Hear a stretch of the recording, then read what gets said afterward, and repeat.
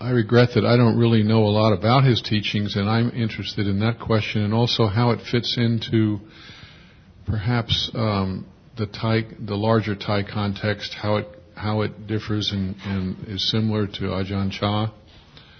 And did Buddhadasa, and I know that he was pretty much self-taught, but did he have a relationship with Ajahn Mun in the way that Ajahn Chah did, or in some way? So any of that kind of context would be appreciated from at least myself. Thank you. I don't think I need the mic. I'm very loud. No, that's another reason you need it. They want it on the table. Oh, okay. Thank you. I'm interested in learning about the contradictions in Theravada's teachings by different teachers. This will be something I really want to know about, because so far I have been maybe just too soft and I embrace just about everything. I personally don't want to go into talking about the contradictions of other teachers. I've learned that that's not always a good idea. But I'll mention some things that I feel like, for example, in response to Art's topic, I'll bring up at least one possible contradiction. I believe in part of the announcement of this event, there was something, I think, that you said about Buddhadasa believing in socialism, but a socialism that's based upon spiritual values and not material values or economic values.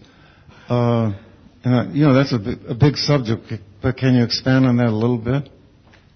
Mm-hmm. Yeah, his term was Dhammic socialism.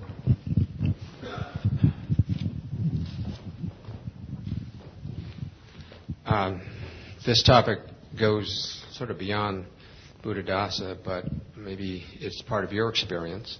And that is, could you say something, how you reflected on how Buddhism and America mix right now? Is Buddhism going anywhere in America, or does it have to transform itself somehow? Not the religion, but the practice. Just meditation practice, for example, is how do you get more people to meditate?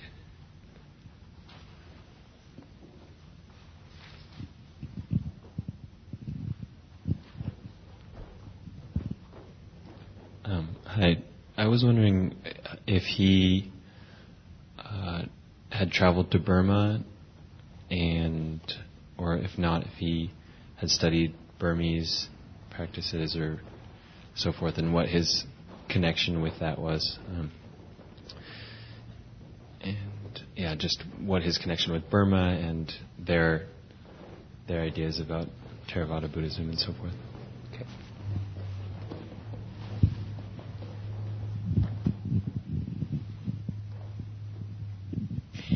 Yes, I'm interested in hearing some more about Buddhadasa's philosophy, I guess, and his Dhamma teaching on non-duality, and also how he, I have the sense from what I've read that he did relate that to not only Theravada Buddhism, but other forms of Buddhism, and so I'm interested in hearing a little more about that. Thank you.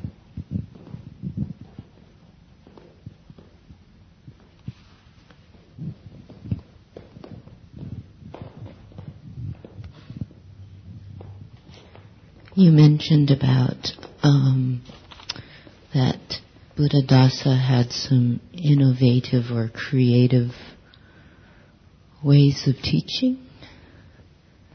So I'd like to hear a little bit about how maybe his teaching is maybe different or innovative, or in some ways, how the teaching has changed, what his contribution to the teachings.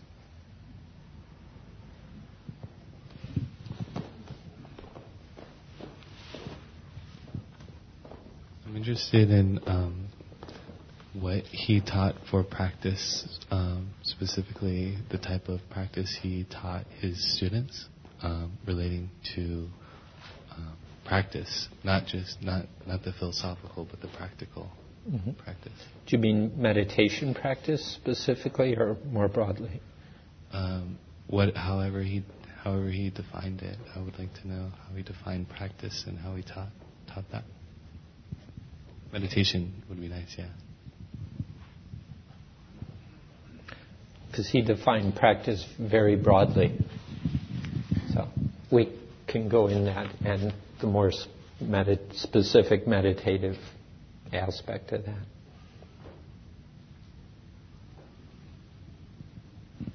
I'd like to know more about his approach to jhana practice, and if that's something he talked about a lot or just incorporated into the Vipassana approach.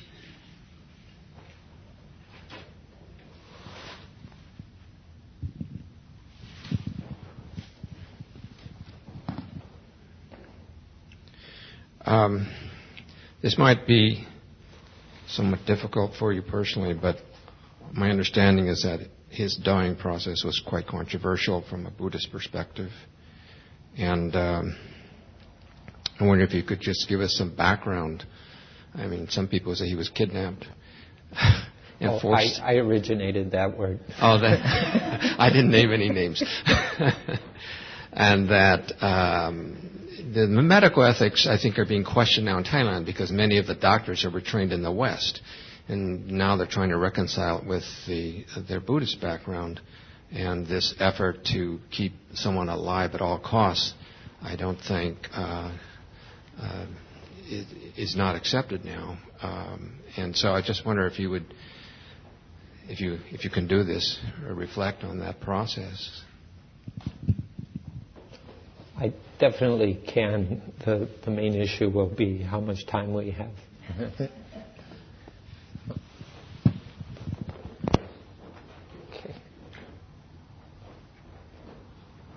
Okay, and there were two more people who came up during the break, but I'll just speak for you. Is that okay? Let's see if I get this right, is to say a little bit more about the topic for today, Nibbana in the world of life. Is that close enough? His understanding of nature and how that connects with ethics, environmental ethics, things like that. Okay.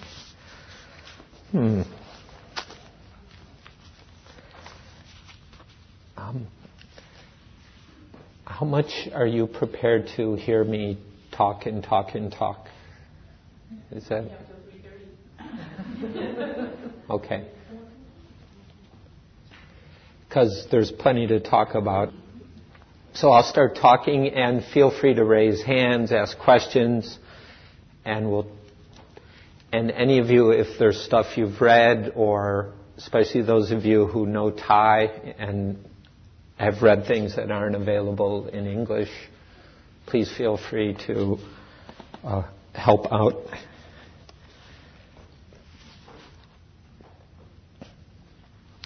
And some of these I can, in responding to some of the things that were just raised, and thank you all for bringing stuff up. For me, it's a big relief to get some sense of what interests you all. And I'll be able to tie some of these together. And when I do, if anything gets left out, please remind me. So I'd like to start with what Art brought up, at least how I understood what he brought up. In one of the books that's been published in English, Heartwood of the Bodhi Tree, there's a refrain that is a refrain not only in that book, but throughout Ajahn Buddhadasa's teaching for the last, say, 30 years of his life, which is in Pali, Sabbe Dhamma nalang abhinivesaya. Sabbe Dhamma means all things, all Dhammas, all phenomena. And Dhammas here means all natural things or phenomena. Nalang is ought not. Abhinivesaya means, Ajahn Buddhadasa once explained it to me as bury one's head in. He took it as roughly synonymous with clinging. It's based in a word that can mean dwelling. And abhi is an intensifier, like in abhidhamma it means bigger. Although some would say greater, sometimes it just means bigger. Not always better. And nivesa can mean dwelling. One of the most famous temples in Bangkok is Wat Bawan Niwes, and Niwes is from this. So anyway, and it means, the way he usually translated it could be rendered into English either as all things ought not to be clung to, and he would add on as me or mine. Or it could also be translated, nothing is worth clinging to as me or mine. And you can change clinging into attaching or grasping or egoistically holding. This is the way that Ajahn Buddhadasa was able to do the synthesis that you were touching on. And this quote comes from the Buddha's own. Somebody asked him, a layman named Dhammadina, wanted a quick and dirty summary of what the Buddha was about. And the Buddha said, Sabbe Dhamma nalang abhinivesaya. At least in my American Thai-influenced accent of Pali. Please don't ask me how to pronounce Pali words. I get asked that and I don't know. I know how they do it in Thailand, but they do it differently in Burma and differently in Sri Lanka. Anyway, nothing is worth clinging to, and Ajahn Buddhadasa really stressed that clinging is about clinging to me and mine. Clinging, or in Pali, clinging to atta, self, and attaniya, things connected with self. So he simplifies that as me and mine. That's the core of the Buddha's teaching. And there are some other things that are similar to this that run like a refrain through his teaching. Ajahn Buddhadasa produced many books. For quite a while he wrote. He was considered a very good writer. But since the 70s, most of the books with his name on them are transcriptions. And in these, he did not do as some do, where he would comment on a specific discourse and kind of go through it line by line, which is a very traditional approach. And a number of Tibetan teachers have books that follow this approach. He didn't use that traditional approach, but what he did was he would take a theme. I'll mention a few. One is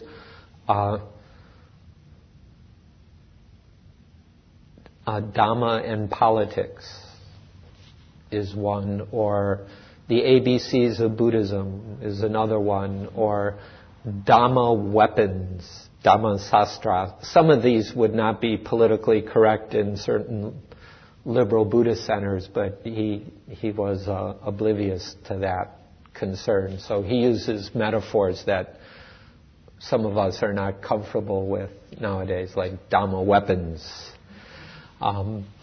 What are some of the other themes? And then a number of books about sunyata, which he liked to translate as voidness, on tathata, which I'll come back to when we speak of non-duality. A number of books on education He was very concerned with education and so on. So he would take a theme. Sometimes the audience or group that was asking him to speak would be the starting point for the theme. Other times he would come up with it on his own. And then he would follow it through. And basically what he was doing was exploring that theme in terms of another key quote of the Buddha's, which is, whether in the past or now, I teach only dukkha and the utter quenching of dukkha. Dukkha being suffering, if you like, stress. It's not completely workable, but not too bad translation. Suffering's not so great either. But that's what the Buddha said. He was only about dukkha and the quenching, or some would say cessation, of dukkha. So that was always Ajahn Buddhadasa's frame. What does politics have to do, for example, with dukkha and the end of dukkha? You know, many of us would have no trouble talking about the politics and dukkha part. But it's a lot more challenging to consider what kind of politics would be compatible with non-suffering. What kind of politics would support the end of suffering? And Ajahn Buddhadasa would reflect on those. Some of these in rather broad strokes. But for Thailand, in traditional Theravada, that he was talking about some of these at all was a big deal. Or Dhamma and ecology, or Dhamma and psychology, and Freud and what have you. So the frame is dukkha and the end of dukkha, and then he would bring in, usually in various ways, nothing is worth clinging to. So if something is dukkha, like politics, it's dukkha because there's clinging to me and mine. And this is important, I think, for understanding him, and this is how I think he gets out of some of the intellectual traps of traditional Theravada Buddhism. Because, for example, traditionally Theravada makes a rather stark dichotomy between the world and liberation. And so you'll even find you'll find suttas and translations that talk about revulsion towards the world. And you'll find teachers who speak as if we ought to develop revulsion. And they mean that literally. I don't translate the Pali word as nibbita. I translate it disenchantment. But some people feel the world is just nothing but suffering. And this isn't the wacko view. This is mainstream view. The world is nothing but suffering. All you can do is get out. Why would you want to be here? And that's a very influential view in Theravada. What I think is a more nuanced view is the world is suffering when we take it personally. When we make the world about me and mine, then it's suffering. And there's a lot from the suttas you can quote about this, because the Buddha, there's a place where instead of talking about suffering, the cause of suffering, the end of suffering, and the path to end suffering, he talks about the same that Four Noble Truth perspective in terms of the world, the cause of the world, the end of the world, and the path to the end of the world. Is he talking about annihilating the world, or some change, and what changes? Ajahn Buddhadasa is, the change is, it's not like we have to get rid of the world or die and avoid rebirth, which is a standard Theravada and Tibetan and Chinese view. That's kind of good old-fashioned Buddhism. that the world's the problem. Well, we're going to die, so all we have to do is not get born again. And then it's it. And then some bring in some murky notion of, and then something, and they can't talk about it because it brings up blatant contradictions, but there's a kind of implication. If one isn't reborn, one sort of is hanging out in nibbana somehow, somewhere, but nobody talks about that very directly because intellectually it's a huge contradiction with the teaching on emptiness and not self. Anyway, for Ajahn Buddhadasa, those contradictions don't occur because the problem is not the world. The problem is not birth itself, but it's taking these as me or mine. Birth, illness, physical pain, difficult jobs, stress, challenging relationships. It's just all Dhamma or nature. In not only for Ajahn Buddhadasa, but something that's stronger in Thailand than other Theravada countries is the notion that Dhamma is nature. The Thai word for nature is Dhammachat, which is Dhamma Jati, Dhamma birth, or Dhamma born, or born of Dhamma. And actually the Latin nature, I forget the etymology, but it also has something to do with birth. So, the problem is not the world for Ajahn Buddhadasa is the world of clinging. When we're taking things personally, egoistically, as me or mine, it's a world of selfishness. But the same thing, which you can call the world or whatever you want, if there's no clinging, it's no longer a problem.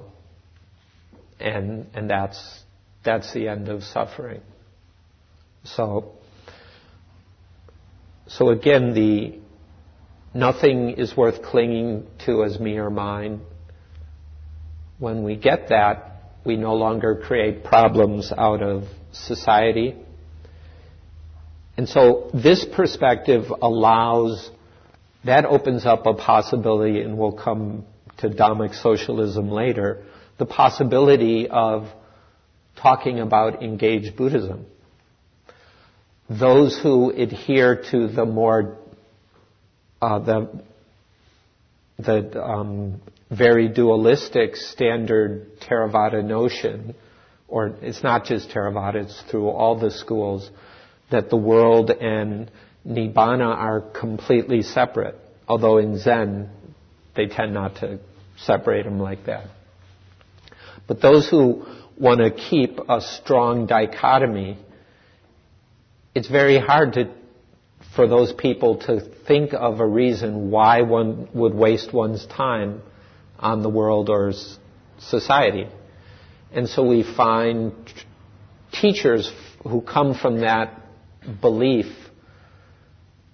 and it is, in my view, a belief. It's not necessarily what the Buddha taught. It's an interpretation. It's hard to think about politics, society, relationships, family, as anything but a bunch of suffering. So why encourage it? Why waste your time? Whereas this, again, what I see as a more nuanced approach is none of these things, our bodies, although Ajahn Buddhadasa didn't stress it, we could even say our sexuality, society, and for him a big thing, work, jobs, careers, none of these are inherently suffering. What turns it into a problem or suffering is me and mine. So that's at the center of his teaching and at the center of what you could call his hermeneutics. And although I'll come back to it, the practical side of this is that when we cultivate mindfulness, the essential thing to be mindful of is there clinging? Again, there's a way of understanding Dhamma, and it's not limited to Thailand or Theravada, that assumes we're clinging pretty much all the time. Ajahn Buddhadasa didn't make that assumption. He didn't quite dispute it either. But there's a danger in assuming these things. I think the way to practice this point is not assume that there's clinging, and also don't make the mistake of assuming there isn't clinging. Well, that's easy to slip into too. But that becomes the core of our mindfulness practice, or that's what mindfulness is for. To be training oneself to be mindful moment to moment. Right now, who's doing this? Is there a sense of me doing this? Then there's some clinging. It might be a fairly transparent me, or it could be a pretty thick, self-centered me.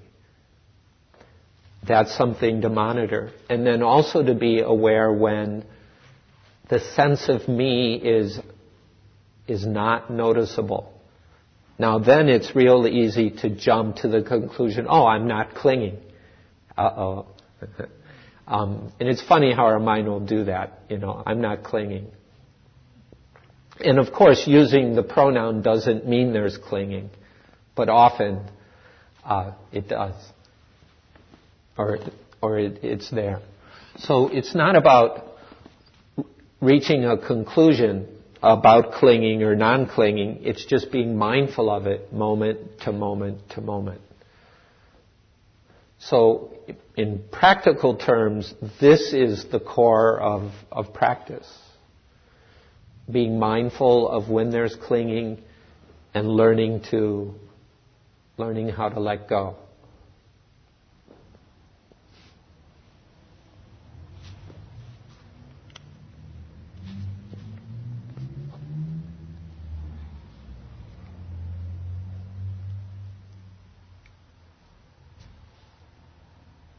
So I'm just kind of pondering which things to tackle in what order.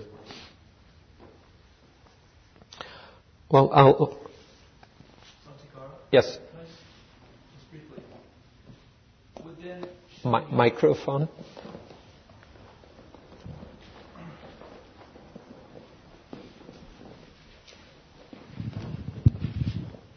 Would shunyata then be the antithesis of a me or mine?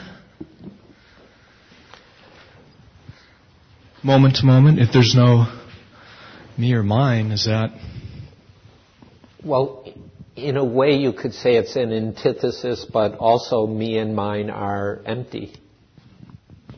So in a way, me and mine are emptiness, we just don't see it.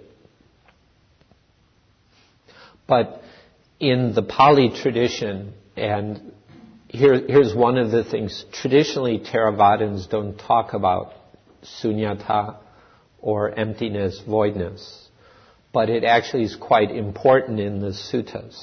And so I think this is one of the areas where Ajahn Buddhadasa was unique in all of the Theravada world, in that he talked a lot about sunyata, and coined a word, the empty mind or void. The Thai word is wang. Like if I poured out all the water, the glass would be wang. And he spoke of the empty jit wang, which means empty, free mind or heart. As a way to talk about emptiness in what he thought was a more practical way. So yes, when we realize emptiness, one sees there's nothing to cling to. And when I say realize, moment to moment, if if in this moment there's realization of emptiness or anatta, not self, it makes absolutely no sense whatsoever. There's no point in grasping at something as a self, as me, as mine. But as in the Heart Sutra, form is emptiness, emptiness is form, you could say the same about the thought of me is empty of any inherent existence. There's no substance. It's just a fleeting thought or a sense kind of created out of memory of somebody that, we kind of look back and there's this trail of after images and we take that to be me. And then we project it into the future, which is one of the main functions of ego. But all of that is empty. Everything is emptiness. So.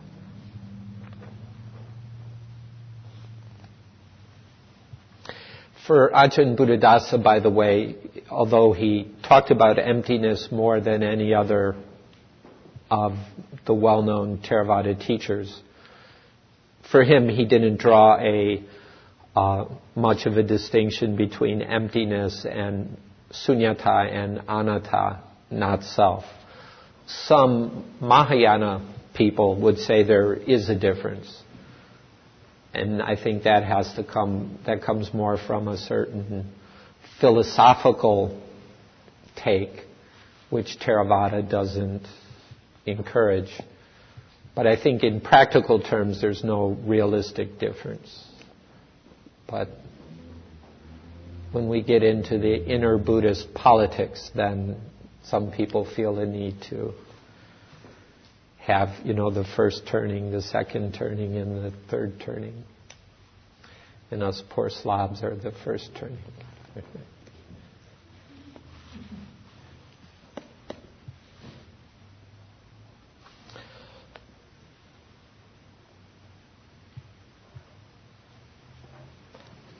So I'd like to pick up on, I didn't get your name, but Marcy's point, because it touches in some of the stuff I've already been bringing up. One of the first things of Ajahn Buddhadasa's to be translated into English is a little booklet. It's still around, called In Nibbana is, or In Samsara is Nibbana.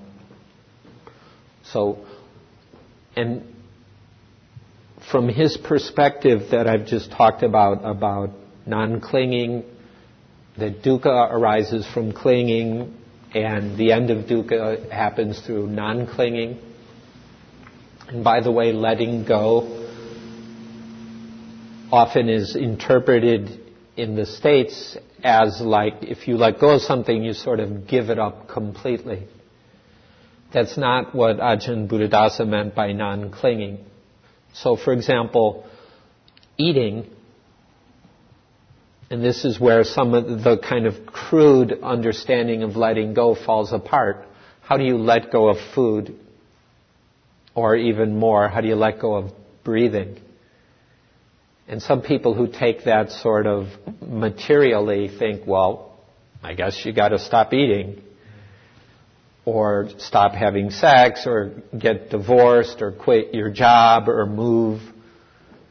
People are always taking letting go in a rather materialist way.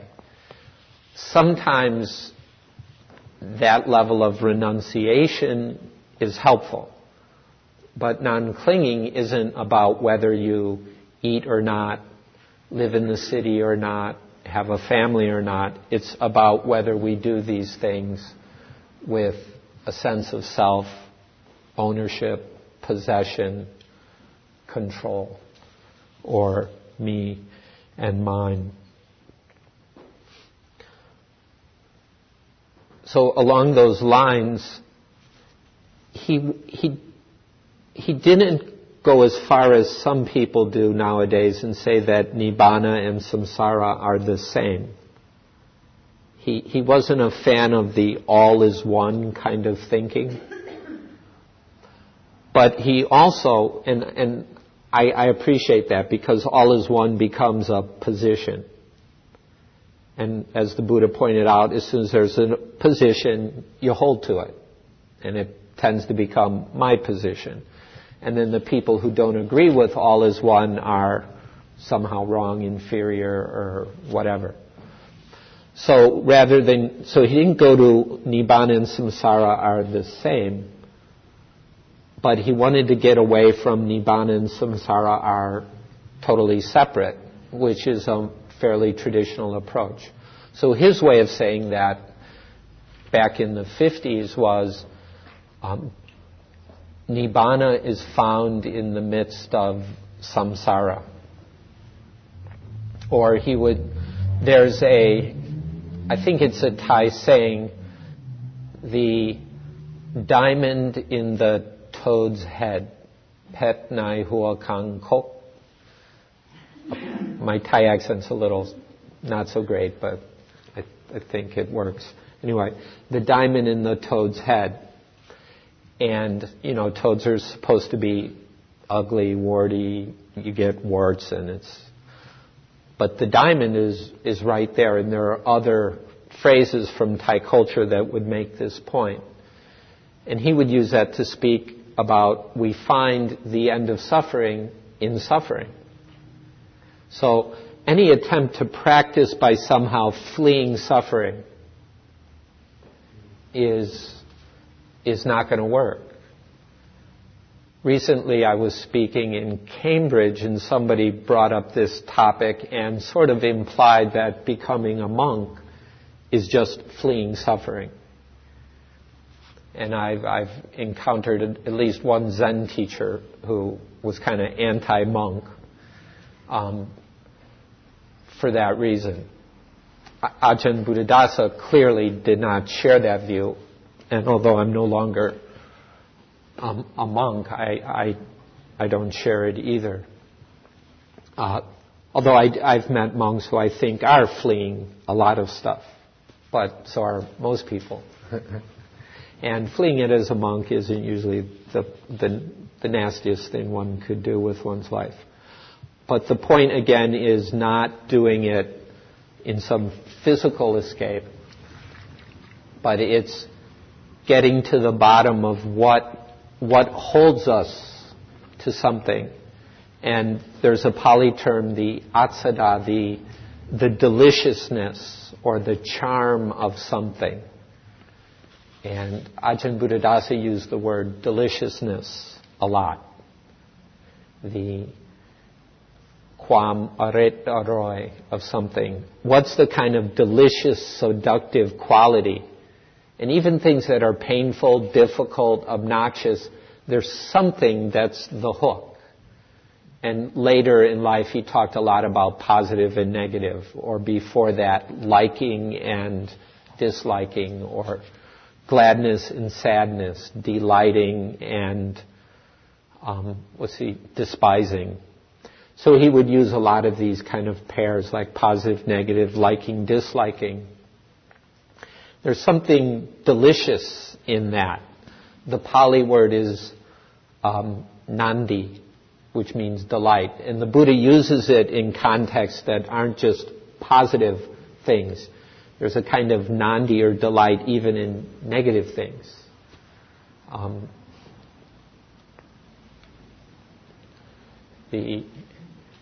Some cultures, kvetching is sort of a pleasure.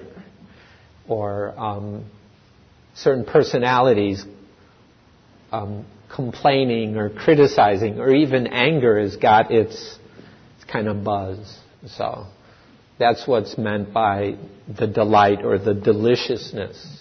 And that's part of why we cling. We want to hold on to it. We want to keep it, own it, manipulate it. So back to Nibbana and Samsara, or Nibbana in the world of life. If we see the world is just a bunch of positive and negative things.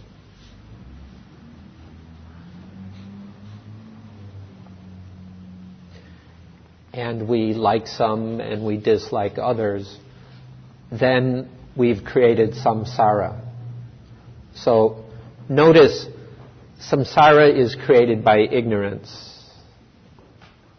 In Ajahn Buddhadasa's understanding, often in Buddhist circles, samsara is just kind of tossed off as the description. Well, it's just samsara. And it takes on a more material meaning. Society is just samsara. Family life is samsara. The workplace is samsara. Politics. It's all just samsara. And I think the point can get lost that samsara is created out of the mind that doesn't see impermanence, doesn't see selflessness and emptiness, doesn't see the dukkha-ness of positive and negative. But again, if seeing things in terms of emptiness and non-clinging, then one no longer has to assume that life or the world is samsara or is dukkha. Often in the Pali it's vata samsara, and the cycles of samsara. That's traditionally explained as the cycles of birth and death, and it's interpreted in a traditional rebirth way. After someone dies, they're reborn in some realm. And it's like with born-again Christians who assume they're going to heaven. Most of the Buddhists who believe in this assume that they're going to have a pretty good rebirth. But in the suttas, the metaphor of the Buddha is the turtle that comes up from the bottom, the blind turtle at that, who comes up from the bottom of the ocean once in 100 years. And what's the odds of the blind turtle in the huge ocean, having its beak go through a little hole in a piece of driftwood? Or even if it was a life preserver, the odds are still not all that good. And that's just getting a human birth, let alone a heavenly one. So it's kind of funny. The traditional Buddhists who assume that we're going to be reborn tend to overlook the part that says the odds of a good rebirth are not that great. Unless you're like Sotapanna or something. So, for Ajahn Buddhadasa, rebirth, and I'll say more about this in the afternoon, was less about being reborn after you die, because and I'm going to be very careful in my wording here, because the usual ways of speaking about rebirth imply a self. And Ajahn Buddhadasa thought that was a major contradiction. He did not, however, flat out deny the traditional understanding of rebirth, but he preferred to think of birth, and in the Pali the word is actually usually just birth. Talk about birth, or there's another word, renewed existence.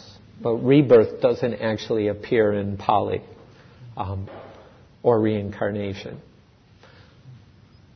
But he thought of it more of the birth or rebirth of me and mine, of thinking and experiencing things in terms of me or mine, or taking things egoistically.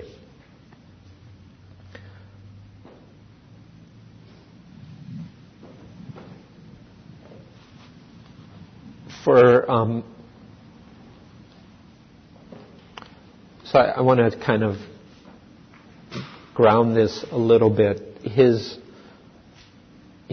had monastic students and he had so-called lay students, or the usual term in Thai and Pali means householder.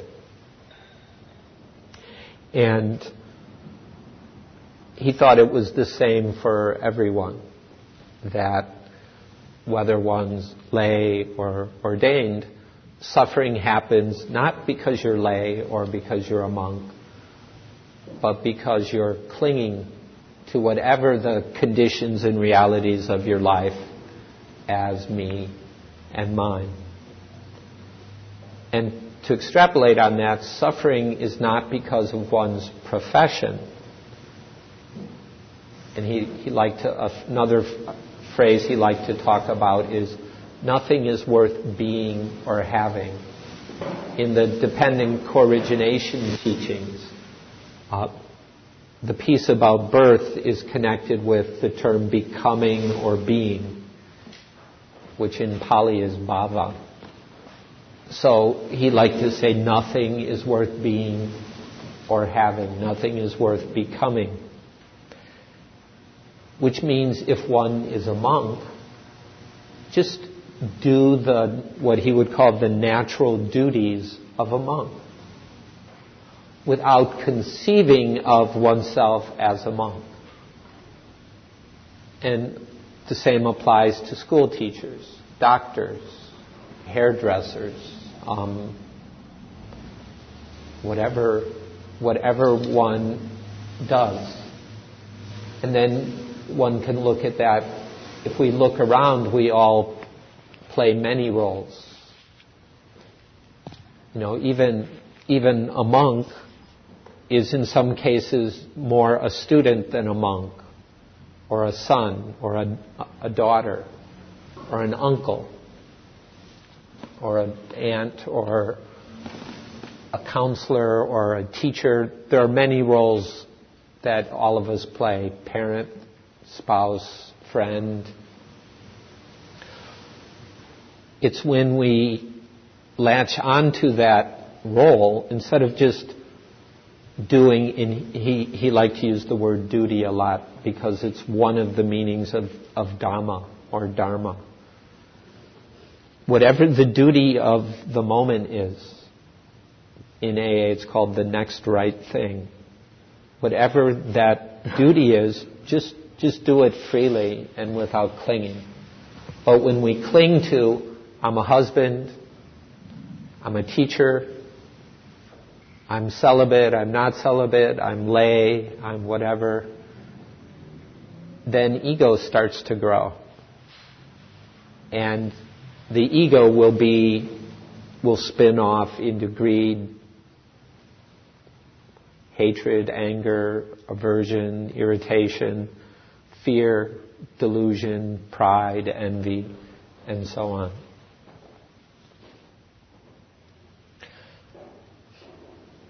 So I'm trying to pull together a lot of things, and hopefully it's not too much too fast.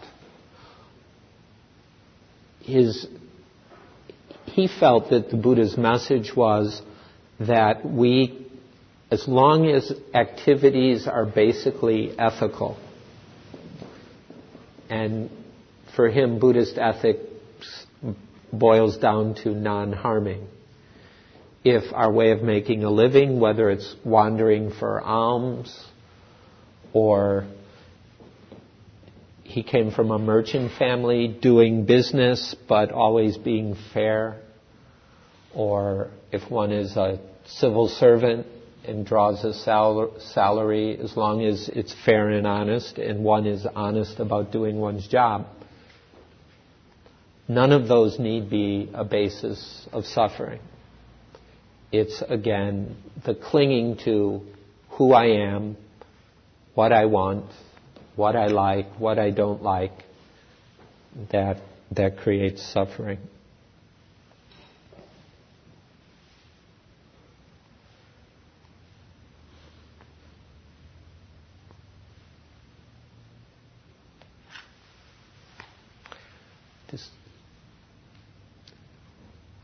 Before I move on to another topic, is that shaped out enough? Okay. I won't flog it too much. And those were a few of the contradictions, maybe, at least how he or I see them.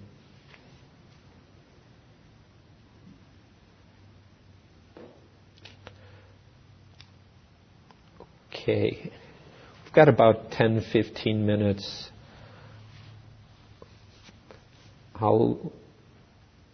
Let me approach the question of nature and ethics, because I've brought it up, a few pieces of that.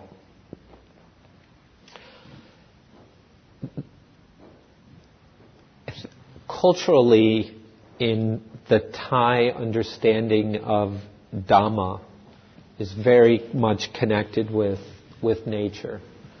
As a culture and people, traditional Thai life is associated with the forest and the rice fields and some body of water.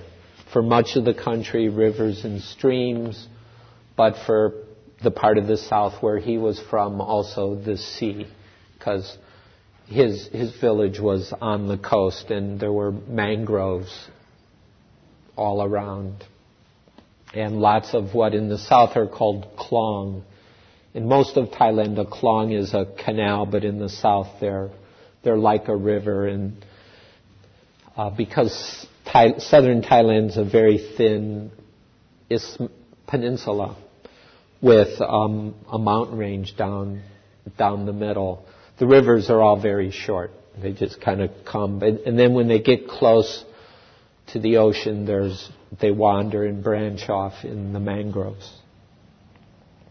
That was where he grew up. But throughout Thailand, Dhamma and nature are closely associated. It's similar to Tao or Tao in China. And this is a way that Thai Buddhism and some aspects of Chinese Buddhism are similar. It's not a direct influence of one on the other. It's just the cultures. Thai is not a Chinese language.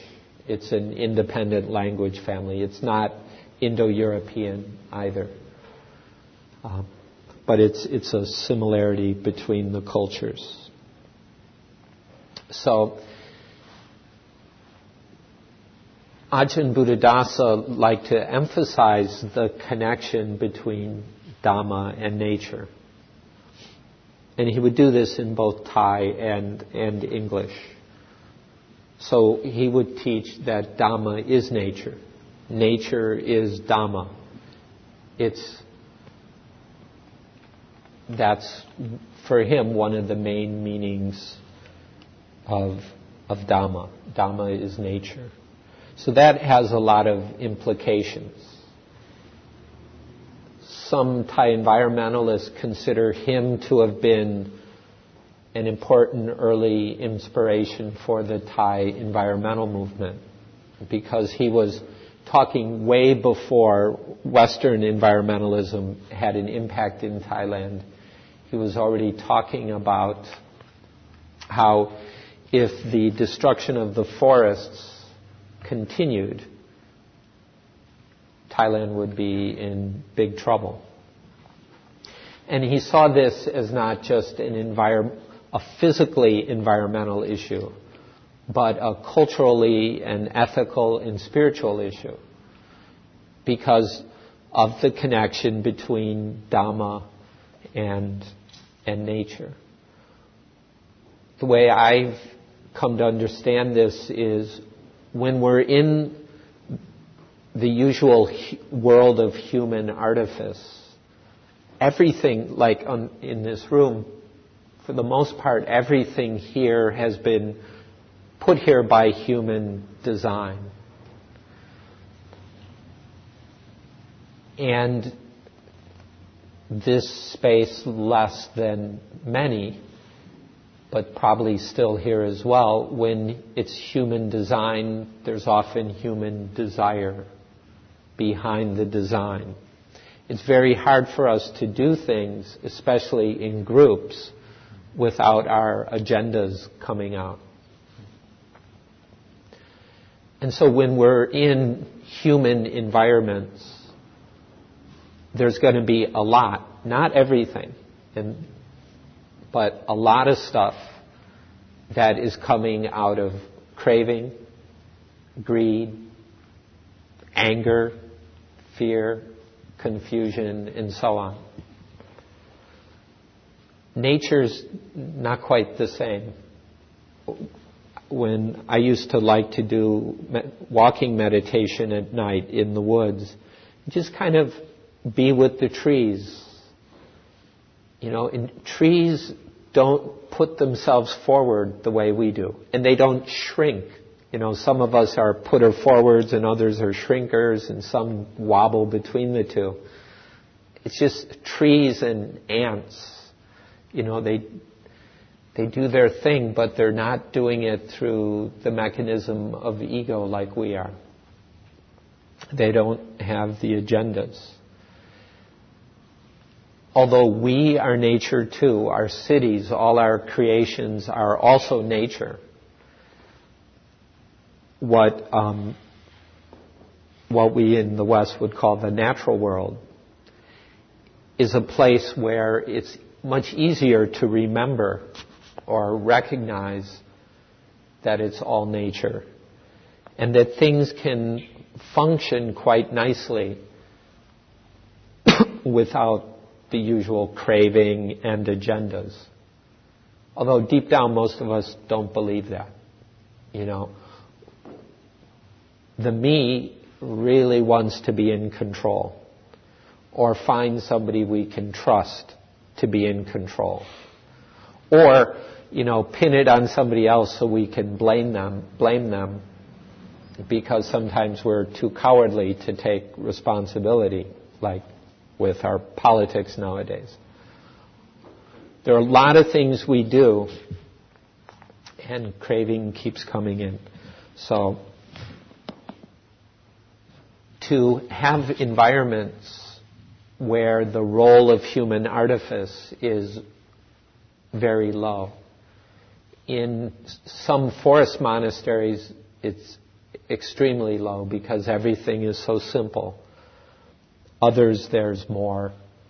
And increasingly, the temples are taken over with the usual modern stuff. This is not intended as a blanket rejection of modern technology, but an attempt to find some balance so that there's enough in our lives that on a daily basis, and not just ideally, not just for a few minutes, but consistently we can be with things that aren't operating on and through ego. So that's a big piece of the connection between Dhamma and nature. But the way Dhamma is also used is in terms of truth or law. And so Ajahn Buddhadasa also talked a lot about the law of nature. And the Pali word for this is Dhamma Niyama. And there's an abstract noun, Dhamma Niyamata, the lawfulness, the natural lawfulness of things. And this is, Dhamma Niyamata is sometimes used to refer to impermanence. So it's a perspective of the Buddha that impermanence, it's not somebody's idea or creation, it's just the natural way things are. It's natural truth, or if you like, natural law. And the same with the dukkha-ness of things. That things that are impermanent fall apart, are uncertain and unstable. The law of entropy, it takes, to hold some order together takes energy. And so there's a natural stressfulness in this. This is also part of the way things are. But the natural stressfulness doesn't necessarily mean suffering. I'll maybe follow that up in the afternoon. Because that was another important thing for Ajahn Buddhadasa. The word dukkha does not always mean suffering. And if we don't get the nuances in the way dukkha is used, it's very confusing. So, but back to dukkha as a law of nature is the inherent instability, undependability, and stressfulness of impermanent stuff, and their emptiness or their lack of an abiding self is also natural truth. But most of all, he'd like to talk about the law of nature in terms of conditionality. The Pali word is idapajayata. Do you care to have the spelling of these? I'll write them on the board in a little while. Idapajayata means more or less conditionality, that everything that happens dependent upon causes and conditions. And this is what Ajahn Buddhadasa liked to speak of the most as natural law or the law of nature. A third meaning of Dhamma, which I touched on, is that within nature and the natural conditionality of everything, and nature and what we call the universe are the same thing. And there's nothing unnatural in the perspective I'm presenting. It's all nature, even the bad stuff. There's nothing unnatural and there's nothing supernatural.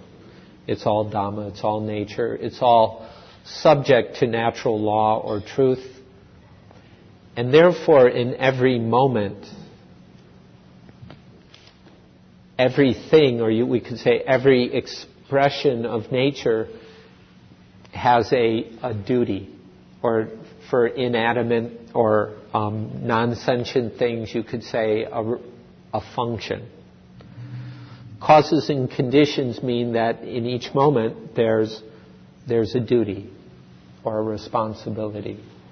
And this is also one of the core meanings of Dhamma. Ajahn Buddhadasa thought it was the original meaning of Dhamma in India, predating Buddhas by thousands of years, that going back into the Vedas, that Dhamma meant duty. And in the caste system, that's how Dharma is used. Your Dharma is according to the caste you were born into.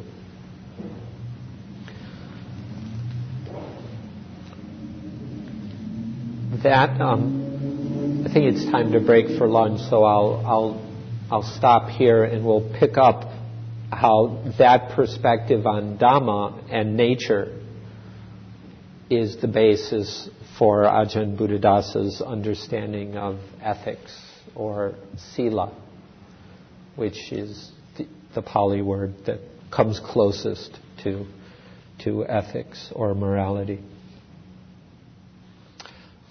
So, time for one question if there's anything urgent. Otherwise, the duty may be to eat. So the way you're using the term... Mike?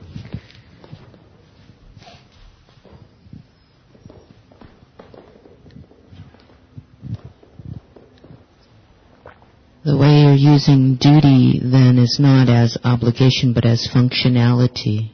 Right? And responsibility. Okay. Yeah, no, obligation involves clinging. And it needn't. It can, but it doesn't have to. The way I'm using the word.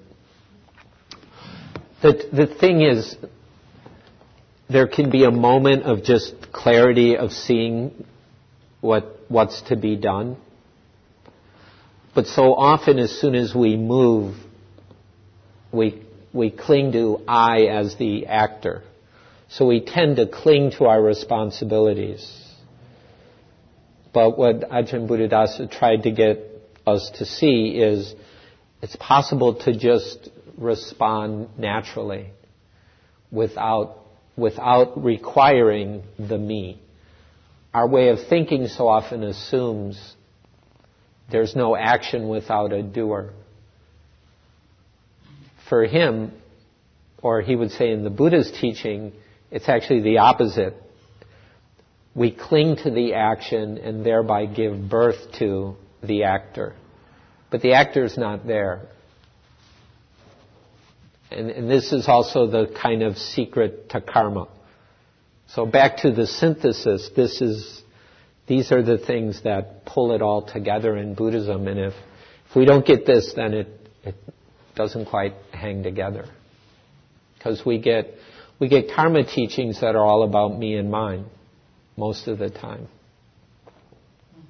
And the Ajahn Buddhadasa liked to point out that the Buddha actually taught, the Buddha's teaching on karma is the end of karma.